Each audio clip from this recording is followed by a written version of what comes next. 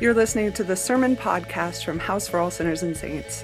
We are an evangelical Lutheran Church in America congregation in Denver, Colorado, and you can find out more about us at www.houseforall.org.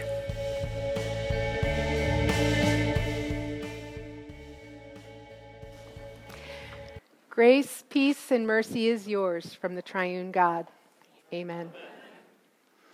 This gospel passage that was just sung to us brings back a lot of memories for me. And it includes what is probably one of the most well-known scripture verses ever, John 3:16. And it was my very first scripture memory verse. For God so loved the world that he gave his only begotten Son, that whoever believes in him should not perish, but have everlasting life. Amen. And it's probably the most quotable verse ever, except for maybe Jesus wept. It is the evangelist's verse. It is Billy Graham's verse. And some of you might be old enough to remember that John 3:16 guy who used to wear a rainbow wig, and he would sit in prominent places at NFL games and Major League Baseball games so that he would be seen by the camera, and people might just read the verse on his sign or look it up in hopes that they would believe in Jesus and be saved. He became such a fixture that sometimes sports announcers and sympathetic Christians would leave him a complimentary ticket at the will call window. And football player Tim Tebow, if you remember him, once he wore John 3:16 stickers under his eyes at a game. So this verse, for a lot of us, was kind of like a secret code. We are saving the heathens. It has also inspired a whole lot of Facebook memes, like the one where a rhinoceros is chasing a man who is running as fast as he can down a dirt road, and the caption is, "Sir, do you have a moment to talk about Jesus Christ?" And there's another meme just like it that's a zebra that's pushing his face into a car and into the face of a baby who's in a car seat with the same caption. And of course the baby is screaming, which is pretty much how people feel about this approach. So true confession, in college I was involved in a campus ministry that was all about evangelizing the world in this way. We shared the 4 spiritual laws, which is basically John 3:16 expanded to show people that though you were a sinner and God was very angry at you, he tortured Jesus in your place so you could be forgiven and be saved and get a free ticket to heaven. And we never figured out why so many people didn't find this message compelling and come streaming into our prayer meetings by the hundreds. So I confess to you, I was one of the rhinoceri. I was a zebra who made people run away screaming. But why would we do this? You know, we were young, we were kind of clueless, and I truly believe that my friends in that ministry thought that they were doing good for the kingdom. But for me, there was something else that kept me hooked in. Because you see, the premise was, if you say that you're sorry to God and you say a special prayer, then God will accept you and love you. It was a promise from God, they said. There was something attractive to me about that because I had prayed that prayer. So therefore, God had to love and accept me. God was contractually obligated to love and accept me. I had no reason at the time to believe that there was anything lovable about me. So at least here, I had a guarantee. Because I was the girl that had very little sense of self.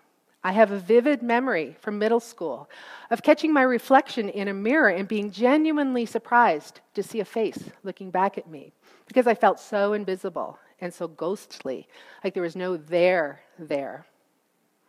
And like most people, when we feel inadequate, we look for things to do or things to hold on to in order to prove our worth or to have some sense of personhood. We look for ways to construct a persona that will be enough, something that would somehow guarantee that love and acceptance. I wasn't great at sports, so I never made a team. I liked Glee Club, but I could never solo. My mom could sew or craft everything and anything, and I could barely stitch a straight line. But I found that I was good at school. I could get really good grades, so that became my thing, and I became obsessed with getting A's. And sure, that made me a nerd, but at least the other nerds were my friends. I had nothing on the inside, I thought, but at least I can impress a few others and give them a reason to like me. Then, that one time in high school, It was parent-teacher night. And typically, the kids who were struggling in school were dragged to these nights by their parents to find out what was going on.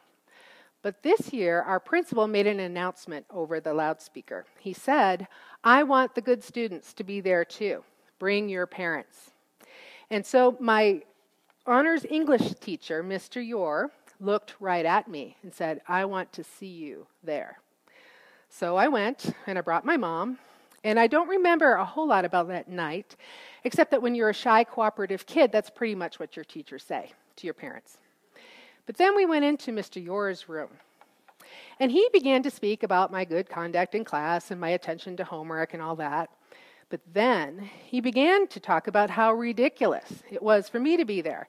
I was simply seeking accolades, merely wanted praise for my good grades, and was taking up time from others. And he went on and on and on and on. And I don't think he was intending to be mean. I think he thought he was teasing and he was funny, and I think my mom thought so too, because she was kind of laughing. But me, I absolutely froze inside, and I had this smile stuck on my face because that's what nice, invisible Christian girls do. Right? But inside, I was screaming. I was saying, "You don't understand. This is all I have. This is all I am." So this invisible girl who felt there was nothing to her dared to step into the light for a few minutes and was shamed. And I believed I was right. There is no there. Some people seem to get what I thought was a more positive light. And this is a really random example, but one that has always stuck in my mind. Comedian David Letterman, who used to host The Late Show, he had the light of celebrity, the accolades, the applause, the Emmys, the millions of dollars. But he had etched on his desk that he sat behind every night the words, "I hate myself." Because in that kind of light, there was only part of him that was wanted and acceptable and useful. Only the performer. So like me, he kind of lived as a fragmented person. Only some parts were worthy, and even then, some of those were in question. So over time, I got enough therapy that I became a therapist, and so much spiritual direction. That's how it happens. So much spiritual direction that I became a spiritual director, but that was also because my seminary said that women were not allowed to preach. Woo!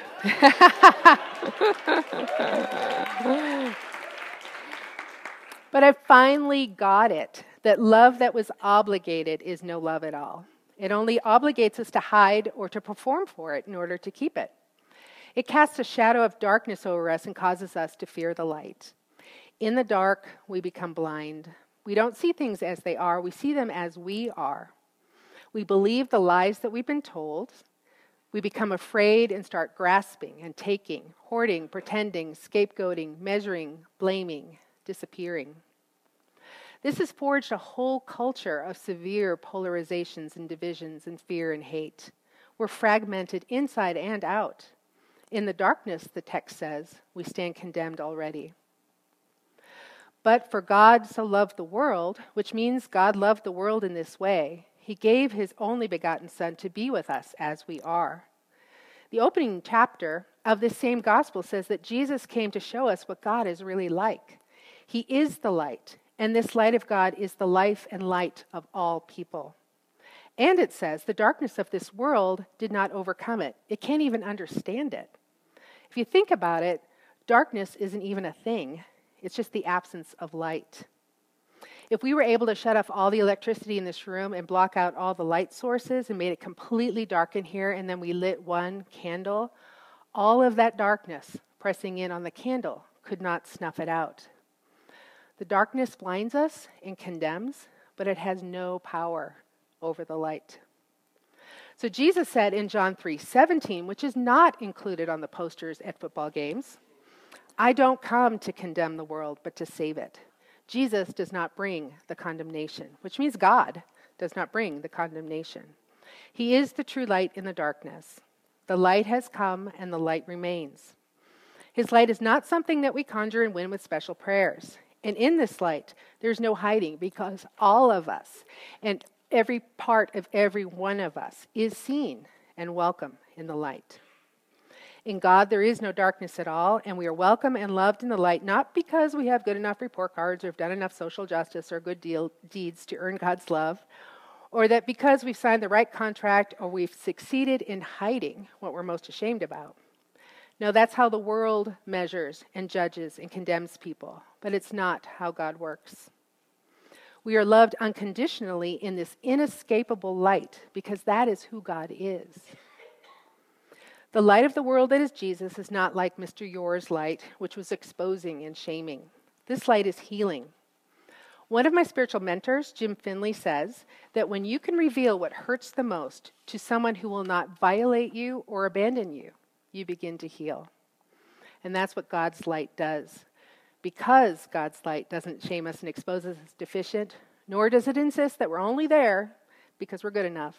In God's light, we begin to see who we truly are. Richard Rohr says that we see that we are immortal diamonds, reflecting our truest selves in the light that is God, as God's beloved children.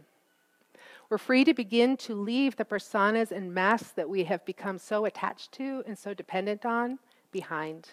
We no longer need them to define us. In a few minutes, we're going to come to the table together on which is the body broken and blood shed, Christ fragmented, dismembered, like so many of us. And as we take in that meal that tastes of freedom, Christ is remembered in us. And as we take in that meal together, we remember all the disparate parts of community, the forgotten, the outcast, the marginalized, the persecuted, the hated, and the invisible. And we remember all the disparate parts of our own selves. The gospel of Christ is the gospel of belonging, of integration and healing. And of course, this gospel brings with it a community of belonging and integration and healing, so that when I'm unable to remember the light, my authentic but really messy anti-excellent community reminds me that it's there and I can come out of hiding. During Lent this year, we've been laying our laments by the cross, and then we surround each other. And last week, and maybe this week too, we sang, "Our darkness is never darkness in your sight. The deepest night is as clear as the day." When we shroud ourselves in darkness, the light of Christ in our community helps us see the light that says, you are seen, you belong, you are loved as you are. So Lent is a time for reflecting on those things that get in our way. All the things we do to hide or to try to be worthy or enough or loved and accepted. This is not to create guilt or pressure or condemnation or to check off the boxes of self-improvement. It is so we may be free to be our truest selves as we await resurrection together. So repent, which just means change your mind. Believe the gospel. And in this way, we will know what it means to be truly saved. Amen.